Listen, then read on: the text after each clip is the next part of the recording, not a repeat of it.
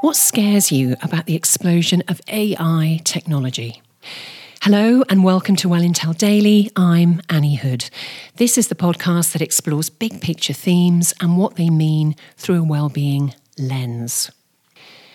There aren't many people that can truly keep up with the evolution in artificial intelligence tech, or AI. And certainly no one knows where the advance is really going to lead us. Even the arrival of ChatGPT that happened last year was documented by Microsoft a bit earlier to be expected in 2033. So 10 years earlier, we see it delivered. There are lots of concerns, and there are a couple of labelled camps, if I can call it that, in terms of harnessing and managing the explosion of AI that is happening.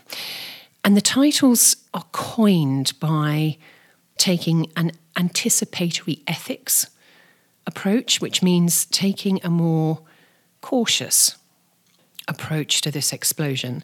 And the opposite end to that is a more evasive entrepreneurialism, that, in other words, is a just go for it approach. There are many economic advantages to the speed and the consistency that AI creates and provides. It has no human off days, and equally no humanity as a result of that. But it has become a money-making superhighway. The disadvantages include job losses, environmental impact, as well as a significant lack of regulation. But what does it mean from a well-being perspective, and why does it matter for you and I? Well, already older demographics within our populations feel quite challenged by the speed of shift.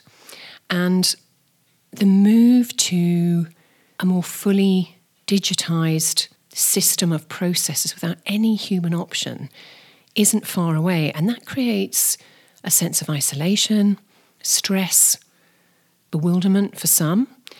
And I think it's becoming more obvious that you and I need to be paying very intentioned attention in our awareness of that tech advance, the potential, the options and skills of being able to use it. This evolution is very, very fast, and keeping up personally in business and in education is important for absolutely everyone. And on a more big picture, macro level, we live in a world of extremes. And if AI is set to proliferate even more, and I think it's likely it will, what's happening at the other end of that scale? If AI has no emotions or conscience, and of course it doesn't, will the balance be a surge in human consciousness? That is, an intuitive instinct to create balance. Will you and I become more connected beings as a consequence of the dehumanizing technology that we're seeing? What do you think? And for tomorrow, what gives you the feels when it comes to those jaw-dropping moments of awe and wonder? I'd love you to share this podcast with a friend. Be well.